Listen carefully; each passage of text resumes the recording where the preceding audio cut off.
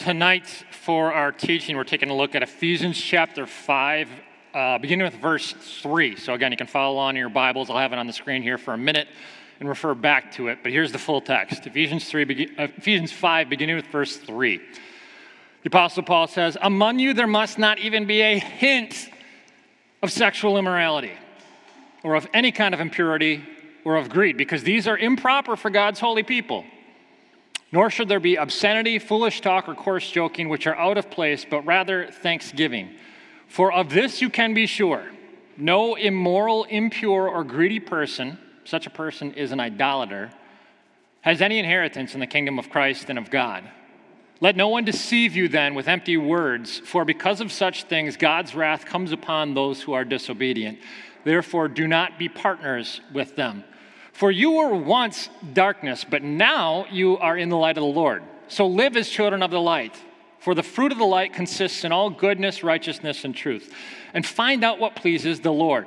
Have nothing to do with the fruitless deeds of darkness, but rather expose them. It is shameful even to mention what the disobedient do in secret.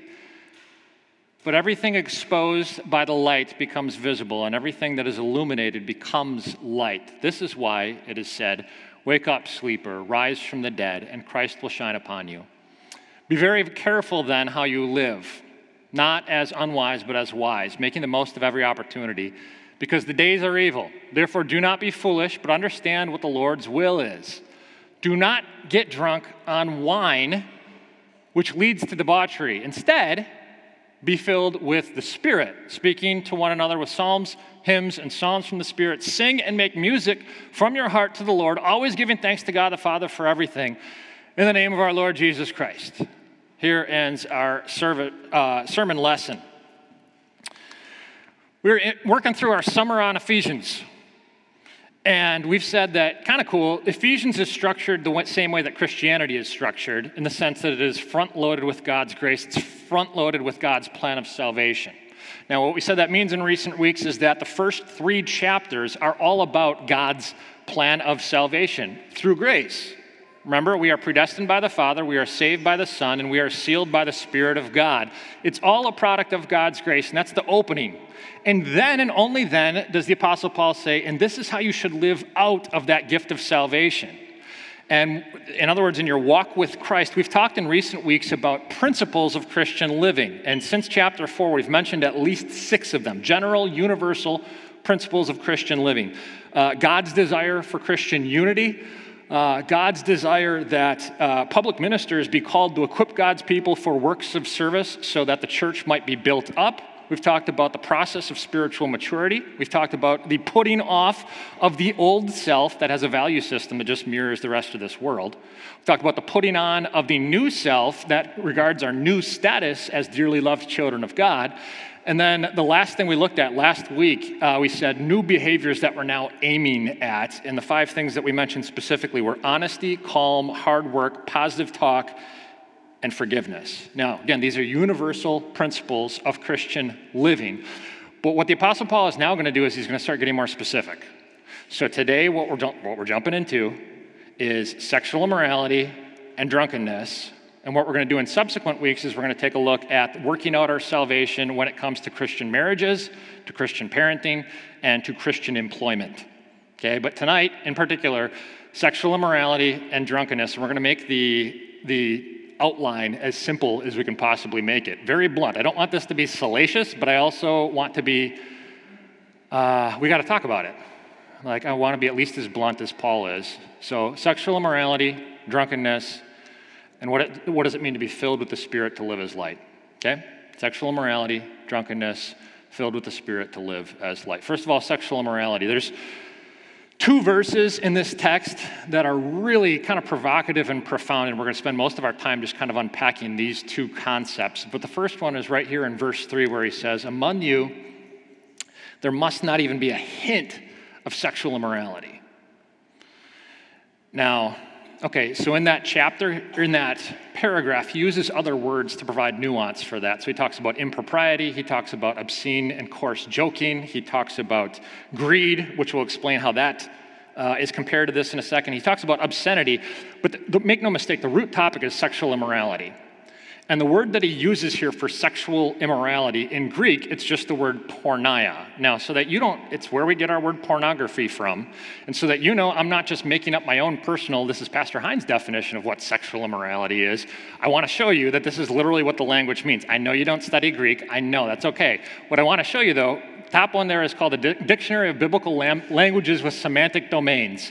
It says immorality, sexual immorality of any sort. The bottom one is Louw-Nida's Greek to English lexicon, and it says sexual sin of a general kind that includes many different types of behaviors. That's porneia. It's an intentionally general type of word, but we need to unpack and define it a little bit. One of the reasons it's general is because what is accepted and what is considered offensive in society, sexually, and regarding other things too, is culturally conditioned. So what types of foods people like, what types of music people like, what types of clothes people wear, and for that matter, what are acceptable forms of sexual expression are so much culturally conditioned. So for instance, in first century Rome, you know what was very common sexually? Temple prostitution and having sex with household servants and slaves. Very common in first century Rome. Now, modern Americans, modern Western people tend to look at that and think, well, that's terribly offensive and terrible and abusive, because anytime we hear about sexual expression that involves like financial transaction, we tend to think that that's horrible. The commoditization of sexuality and the sale of it is terrible. You know what? I think first century Roman people would look at America's kind of hookup culture regarding sexuality and say, you know what I think they would say? I think they would say, at least we're giving some people something for it. In other words, we, at least when we have sex with people, we're giving them money, we're giving them a roof over their heads, we're giving them food, we're giving them clothes. You are having sex with somebody who's not your spouse, and you're not giving them anything. And I think they would look at that as actually more abusive than what they were doing. And here's my point. I'm not arguing for one or the other of those. Those are both forms of sexual immorality, okay? What I'm saying is what we tend to be offended by or find appealing is very much culturally conditioned, and therefore you cannot look at what is normative in society and say it's good because it's normal. Just because something has commonality doesn't mean it actually has morality. So don't allow yourself to be duped into thinking, well, it's commonplace, people of my age in society today, and therefore it's okay. No, that does not equate to godliness. The second thing that I want to point out and pull out in this is, so porneia and the Greek word moikoio are used together in conjunction quite often in the New Testament. Moikoio is generally translated as adultery. So it's sexual immorality and adultery. And adultery has a very technical definition, right? It means that you're married and you have sex with somebody who's not your marriage partner. Sexual immorality is kind of the opposite of that. It's a catch-all that means, okay, if you're not married and having any kind of sexual activity. It's part of the reason why I'm giving you the definition here, because, look, if you're having any sexual activity outside of what God designs, which is by design and creation, a man and a woman in the context of marriage, that falls under the umbrella of sexual immorality. And the Apostle Paul's encouragement here is don't let there even be, how much? A hint of that in your life. Now that is a brilliant phrase, just a hint. So the translators are taking a little bit of license with it. What it literally says there in Greek is let it not even be named amongst you. And he doesn't mean let it not be named as in like don't ever talk about sexual immorality, because then he'd be violating his own principle in talking about sexual immorality. What he's saying here is don't let there even be a little bit of this in your life. Not even a tiny bit. See, this is why it's a little creative in the translation, but I think it's good because a hint is not the full thing. A hint is not a full secret. It's something that points towards the full secret. So if the full secret in sexual immorality is something like sexual intercourse, a hint is anything that is just pointing towards that, right? And Paul says there shouldn't even be a hint of that going on in your lives. This is incredibly relevant to the question of how far is too far in our relationships when we're not married. I don't know a single Christian couple that has ever not wondered how far is too far physically in our relationship, and yet I know probably less than a percentage point of Christian couples who have had productive conversations with Christian authorities in their life that cared about them that actually helped spelled out for them how far is exactly too far. I say this as somebody who, I had lots of wonderful Christian authorities in my life growing up, probably several hundred of them when you count things like parents and neighbors and teachers and pastors and stuff like that.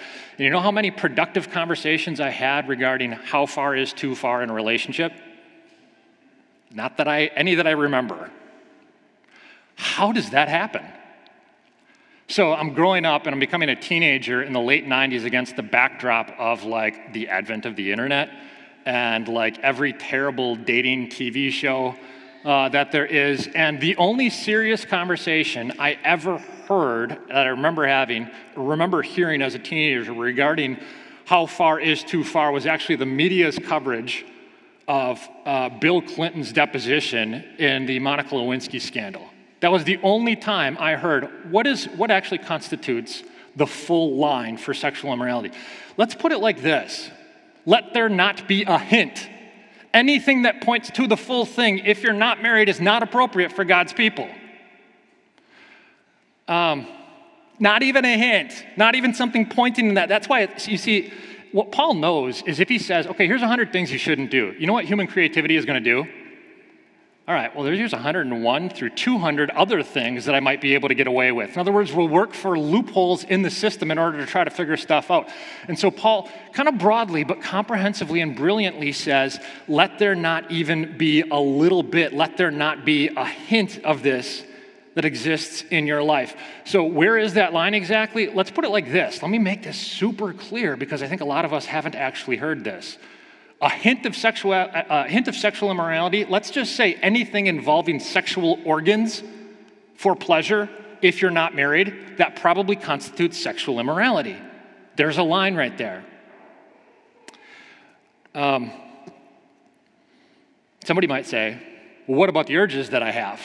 This is just an appetite that the world encourages and their natural urges, and the urges, of course, are not wrong. God is the one that wired us for these urges. I don't want to be unsympathetic in this at all, because I understand it's difficult and it's a struggle, but I do want to say a couple different things. Work towards a godly outlet, don't accept cheap shortcuts. And here's specifically what I mean. Number one, if you live a chaste, pure, and celibate life, it's not going to kill you. I don't know, I've never yet done a funeral for somebody who died from a lack of sexual activity, okay? So it's not going to kill you despite what this world might tell you. Number two, all right? Number two, some of you are called to a life of singleness. Not just called to a life of singleness, but are gifted with singleness. And I don't want you to despise that in an overtly sexualized culture. I want you to cherish that as some way that God has honored you because he's allowed you to be single because he's working to accomplish some extraordinary things through you that he couldn't accomplish maybe if you were married and had kids. So you look at the characters throughout the Bible who often God uses the most powerfully, and how many of them, for instance, the Apostle Paul, could never have fully conducted their ministries if they weren't single. So if God has called you to singleness, cherish that and respect that as a high honor and understand he's going to accomplish some extraordinary things through you. The third thing that I'd want to say to that is, if you're afraid that you're going to miss out on something in this lifetime through a lifetime of purity and chastity and celibacy, you're not. The best sexual relationship here on earth is only a foretaste of the intimacy and pleasure and joy that we will one day have with God in all eternity. God is the one who authors that pleasure, and he's not going to deprive any of us of that pleasure when we get to eternal life, okay? So trust me, you are not going to miss out on anything by honoring God in your purity.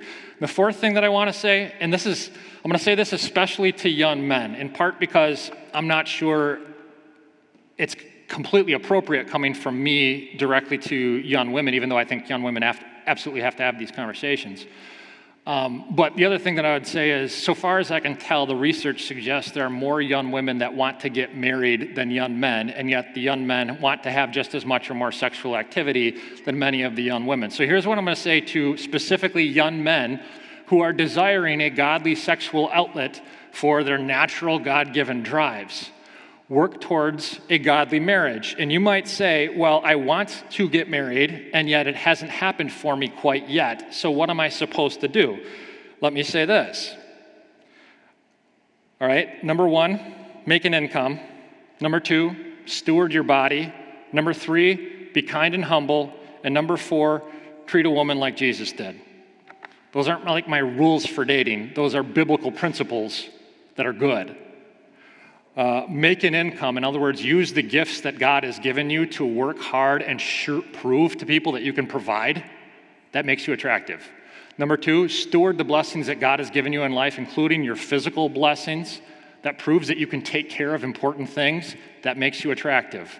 Number 3, be kind and humble, because the fruit of the Spirit will make you attractive relationally. Number 4, treat a woman the way Jesus would, because any Christian woman who's worth marrying is going to want you to be as Christ-like as possible. Okay? Make an income, steward your body, be kind and humble, treat a woman the way Jesus would. Let me give you an analogy, and I think this will make a little bit more sense. If I go up to my wife during the week and I want to kiss her and she says, "No, your breath smells terrible," the appropriate response to that is not to say, "Just love me the way I am. Accept me for all my flaws and all my warts and all." The appropriate response to that is, go and brush your teeth. Right? There's some control that you have over this. Go and brush your teeth, whatever that means in your life. I think society has convinced us through like a cheapened sexuality that sexual satisfaction is merely an appetite and therefore it should be simple and easy to satisfy. And that's just a lie. It's something that you actually have to work at. And therefore, I think this is where the greed part fits in that we talked about earlier. Remember what Paul, he's comparing sexual immorality and saying there's an element of greed attached to it. I think, what is greed? Greed is when we want something materially that doesn't belong to you. What is sexual immorality? It's wanting something sexually that doesn't belong to you. Someone that you are not married to. Cheapened shortcuts are only going to damage your spiritual life, damage your self-image, damage your relationships, and maybe even damage you physically. If left unrepented, they could jeopardize your salvation. So repent. But here is the final thing that I need to say on this topic. I want you to understand, I need you to understand that the Apostle Paul is talking to people who in this very moment are in the throes of some level of sexual immorality. You can tell that because he uses all present tense verbs. I don't have the full section up there, but he says things like, no immoral, impure, or greedy person currently has any inheritance in the kingdom of God and of heaven. In other words, it's very serious, but he is not referring to somebody who has committed sexual sin in the past and repented of it. See, that's very different. For somebody who's currently in the throes of sexual sin and is impenitent, so look at it like this. David, whom we read a psalm from earlier, he was disciplined for his sexual impurity and impropriety, but he was not rejected by God. If these are sins right now in your life, you need to confess to somebody. You need to get help from Christian friends. You need to repent to the Lord. But if you're bothered by mistakes that you've made in the past and you've already repented of those sins, you have to leave them at the foot of the cross and be done with them. Because no sin is so great that it can bring damnation to those who are repentant. Impenitence forfeits grace, but God's grace is so much bigger than all of our sins. Okay? As we continue on in our after-school special, we move on to drunkenness. And the second, really provocative thing that the Apostle Paul says here is, do not get drunk on wine, which leads to debauchery. Instead, be filled with the Spirit. It is a mind-blowing comparison when you actually understand what he's saying. He's very clearly contrasting something because he says, instead, don't do this, instead do this. And what he's saying is, don't be filled on wine and alcohol, be filled with the Spirit. Don't get high on alcohol and drugs, get high on the Spirit of God. What does that mean? It means there's some point of comparison between drunkenness and being filled with the Spirit. Some commonality and some difference. And what it seems to mean then is, look, obviously people enjoy drunkenness to some extent or they wouldn't do it. But with so many negative consequences that come from it, from a distortion of reality in the moment to the immediate effects like the next day of a hangover, or the propensity for things like addiction that can totally ruin your life, to the fact that it can lead you to do stupid stuff. It leads to debauchery and depravity and immorality. So the question is, why do people do it? So why is it enjoyable? Why do people do it? And why does it lead to debauchery? What's the point of comparison with being filled with the Spirit? Here's what it is. And I got to tell you, I'm not professing to be a doctor or a biologist or understand exactly how this works, but my understanding of drunkenness and why it leads to debauchery is the following. See, in a fallen world, every human being struggles with pain. And generally speaking, what we like to do with pain is we try to numb it as much as possible. Well, psychologically, we also know that there are pain-like emotions. So pain-like emotions would include things like frustration, disappointment, grief, sadness, fear. Your negative emotions kind of naturally get dampened because of these naturally produced substances of serotonin and something called GABA.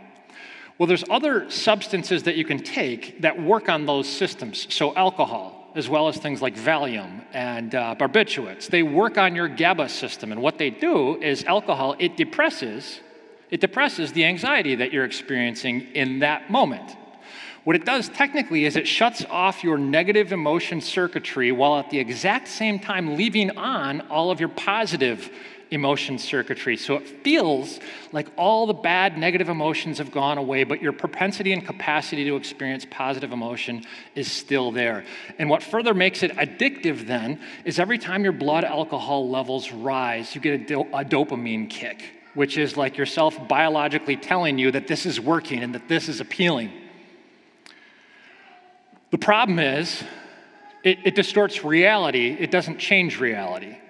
If it changes reality, it makes reality worse. I remember one psychologist saying once that alcohol is probably the worst drug that we could legalize because of what it does to you, what it leads us to do, and it's how difficult it is to actually come out of an addiction to it. So far as I know, there isn't another single drug that we know that makes us more aggressive. Half of all murders that are committed in the United States are committed by people who are drunk. And half of everyone who's murdered in the United States is drunk and made bad decisions about getting themselves in bad situations. There's no other drug that's quite like that. Not to mention, it leads us to do other personally stupid things. The New Living Translation's translation of this verse, I think, is particularly good. It says, "Don't be drunk on wine because it will ruin your life." Now, okay, so if drunkenness, what it does is it makes it feel like our problems go away, but actually creates more problems. How do you prevent something like drunkenness? Well, we know what sociologically and historically doesn't work. Prohibition did not seem to work, right? Just mandated. What you have to do in order to overcome drunkenness is you have to have something in your life that's more exciting than alcohol. You have to have a mission in your life that is worth journeying on with Christ that is better than alcohol. You know, I've always thought it was super interesting so God has given us this naturally produced stuff called adrenaline and adrenal glands. And trust me, I know adrenal glands do other things than produce fight or flight chemicals. But it is interesting that we have that naturally produced in us, that God gave that to us. Now, what's also interesting is what happens if you are, for instance, a modern 21st century American Christian, and you have made your life so extraordinarily safe in every respect that you're completely risk averse. And you live behind the white picket fence, and you've got the security system, and your 401k is producing, fairly well, and everything is relatively safe. I'm not knocking any of that, by the way. I think that's a lot of probably good decisions. Here's what I'm saying. What on earth would you need fight or flight chemicals for at that point? There is such a thing as making your life almost ungodly safe. To live on a mission just for comfort, just for pleasure, just for safety. That's not exactly the mission that Jesus Christ has called us to. And actually using those adrenaline, there's a lot of interesting research that suggests if you make your life so safe that adrenaline is looking for a natural outlet, and what people often then do is they push for an adrenaline rush in other areas of life that are unproductive and unhealthy, which includes excess substance abuse and addictions and other kinds of stuff like that. I remember going to a counseling seminar a number of years ago, and the therapist said that he had prescribed to a guy with a porn addiction that once a week he has to go and ride a dirt bike.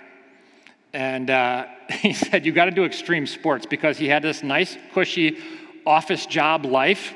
And he said, you're looking for some kind of high, and you need to do it in a healthier way than what your current addiction. You need to release those chemicals elsewhere. Now, whether or not that's sensible, I don't know. What I do know is you need something in your life that's more compelling, more attractive, more exciting than alcohol and other worse alternatives. You need to courageously live out the mission that God has placed you on as part of the church. Let me give you 4 quick things to think about. Number 1, surround yourself with a community of believers. Number 2, make decisions that aren't primarily just about pleasure in this moment, but are about long-term impact. Number 3, hold difficult conversations in your life. Conversations that are ones that could actually save some people's souls, but conversations that you hold that are awkward enough that other people might reject you for and despise you for. And number 4, sacrifice tangibly, regularly, and mightily for people in life that really need it, the widow, the orphan, the foreigner, and the poor, in order to energize your community. And if you do those 4 things, I cannot guarantee that your life will be safe. What I can guarantee your life will have is love, meaning, adrenaline, and godliness. Let's move to the last point. Okay, so just to summarize where we've been real quick, I know life is hard. I know life is hard. I know that sinful indulgence and overindulgence has been a problem. It's not only a problem for people today, it was a problem for ancient people too. In Ephesus and elsewhere, people have always been self-medicating negative emotions through cheap and easy things like sexuality and substance abuse. But they always find the same thing, that this, in the moment, it feels like it's getting rid of your problems, but it's actually just creating more and bigger problems in the long run. So what do you do? And I also want to be very clear that I say this with zero judgment upon any of you. The goal for stuff like this is that people would be able to confess to somebody like an authority who's non-judgmental and who help get them the support that they need in moments like this. This is part of the blessing of the church. We're all just sinners saved by grace, so we have no judgment for one another in that regard. We're just working to guide one another on the path that the Lord has called us to. I say all of this as somebody who, for instance, enjoys alcohol in moderation, but I also understand at the same time that alcohol is depressant. It makes you feel uninhibited and unafraid because it's literally deadening something inside of you, and it makes you less functional in the process. That is the exact opposite of the way being filled with the Spirit works. Being filled with the Spirit does not deaden anything inside of you. It doesn't get rid of your problems. It helps you tap into divine strength that makes you big enough and strong enough to face the problems that you're facing in life. Alcohol is one of those things that distorts the reality or your perception of reality around you. The Spirit does the exact opposite. He reveals more beautiful truth in your life. Alcohol, when you overconsume it, the day afterwards, you get a hangover. You know what all that really is? It's withdrawal. It's chemical withdrawal in your life, and you literally feel a little bit like you're dying. If you massively consume the Spirit of God, you know what happens? You feel more peace, more calm, more contentment. Paul's answer to overcome negative emotion is to be filled with the Spirit, not filled with spirits. To have intimacy with God, not have lust with other human beings. And, you know, I don't think I've ever made this connection until this week, but the story of Pentecost, so if we're going to talk about being filled with the Spirit, we got to look at Pentecost. You know what happened at Pentecost in Acts 2? The disciples got up and they boldly proclaimed the good news of Jesus Christ resurrected from the grave, and they garnered a bunch of attention, and thousands of people came to faith that day. And you know what the criticism of them was at that moment, the first criticism? These guys must be drunk. Acts 2:13. Now, I've thought about this for a long time because a lot of commentators will say, well, they perceive them as drunk because they're speaking in tongues. I don't think that's a good enough explanation. You know why? I think the natural explanation then would be they're having some kind of mystical spiritual experience if they're speaking in tongues. There must have been something that they were conveying that was close to drunkenness that they were projecting in what they were doing. You know what I think they were doing? I think they were courageous. I think they were extroverted. I think they were passionate, but lighthearted. These are guys who are no longer cowards, denying their Savior, hiding behind closed doors. These are guys who are risking their lives and changing the world, and it actually felt good, and they're excited about it. God's design is that we be filled with the Spirit. We've said this a couple times. God's design for the church is that it is a lens that the rest of the world gets to look through to see the alternate reality of the way the things of the world are actually supposed to be when faced with redemption. Paul says here, live as children of light. Wake up, sleeper. Rise from the dead, and Christ will shine upon you. See, it's a more beautiful truth. I think the last practical question then is, some of us are saying, okay, I know I need to get rid of some stuff in my life, sexually, alcohol abuse. I have some of these issues. I know I need to get rid of it. I know I need to be filled with the Spirit. How do I get filled with the Spirit? Now, admittedly, the Spirit of God is not a force. He's a person, and therefore he's got his own independent will, so you can't control him entirely on your own. However, we're also told in Scripture by Jesus how to get the Spirit, and he puts it very simply like this in Luke 11. He says, just ask for him. How much more will your Father in heaven give the Holy Spirit to those who ask for him? I bet if we polled and I asked you, how many of you have not asked for more of the Spirit in your lives yet? It would probably be a decent percentage. Start praying for more of the Spirit to fill you up in your life. Go the places, well, you can't control the Spirit exactly. Go the places where the Spirit promises to work, which is his means. The means of grace, the gospel in word and sacrament. And what you do then, see what the Holy Spirit will do when you meditate on the means of grace is the Holy Spirit will cause you to look at the grace of Jesus Christ. The Holy Spirit doesn't shine a light on himself. He becomes a light that shines on the work of Jesus Christ. And when you meditate on the grace of Jesus, it'll slowly get rid of all your negative emotions. It's honestly, you can just explain this psychologically. Think about all your negative emotions that we mentioned earlier. Negative emotion mapped out onto the past in your life are things like guilt and regret. Well, if you meditate on the grace of Jesus Christ, what does that mean? Jesus, 2,000 years ago at Calvary, paid for all of your past sins. So you have it's already done with. It's already paid for. You have no basis for regret or shame or guilt anymore. If you meditate on the grace of Jesus Christ, what does it do for your negative emotions regarding the present? Present negative emotions are things like bitterness and anger. Well, if you meditate on the grace of Jesus, you realize God has forgiven me infinitely for all of my sins, and therefore I can proportionately and finitely forgive other people for the sins that they've committed against me. It can melt the negative emotion away. You know what negative emotion mapped out onto your future looks like? It's anxiety and fear of what might come. So what do? If I meditate on the grace of Jesus Christ, what do I realize? My Savior has already risen from the grave. He's already ascended into heaven. He sits on his throne, ruling over all things for my good, and he's prepared a place in heaven for me. So no matter what I face in this lifetime, I know how the story ends. I end in the arms of my Heavenly Father. What do I really have to be afraid or anxious about?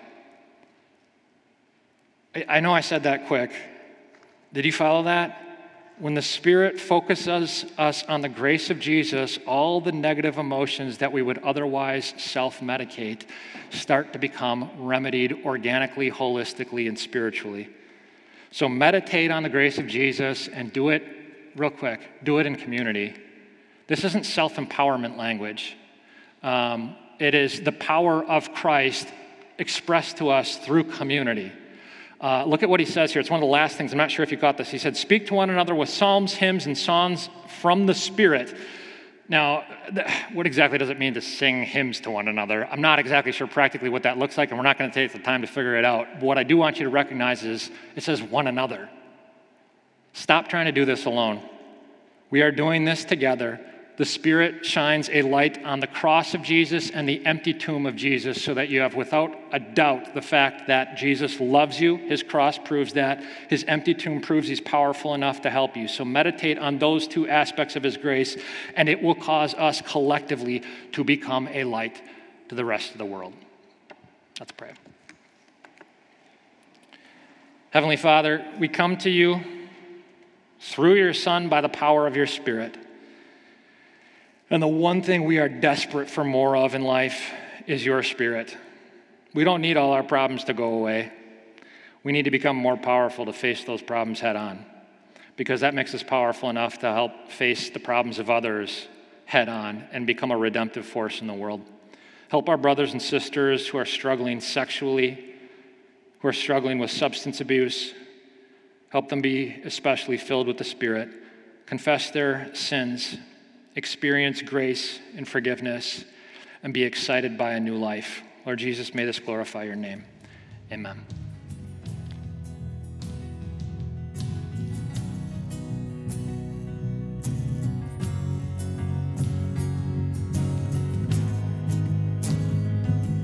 This message was a production of St. Marcus Lutheran Church. For similar content, subscribe on iTunes, Google Play, or our YouTube channel. For more information about how to support our urban gospel ministry in Milwaukee, please visit stmarcus.org.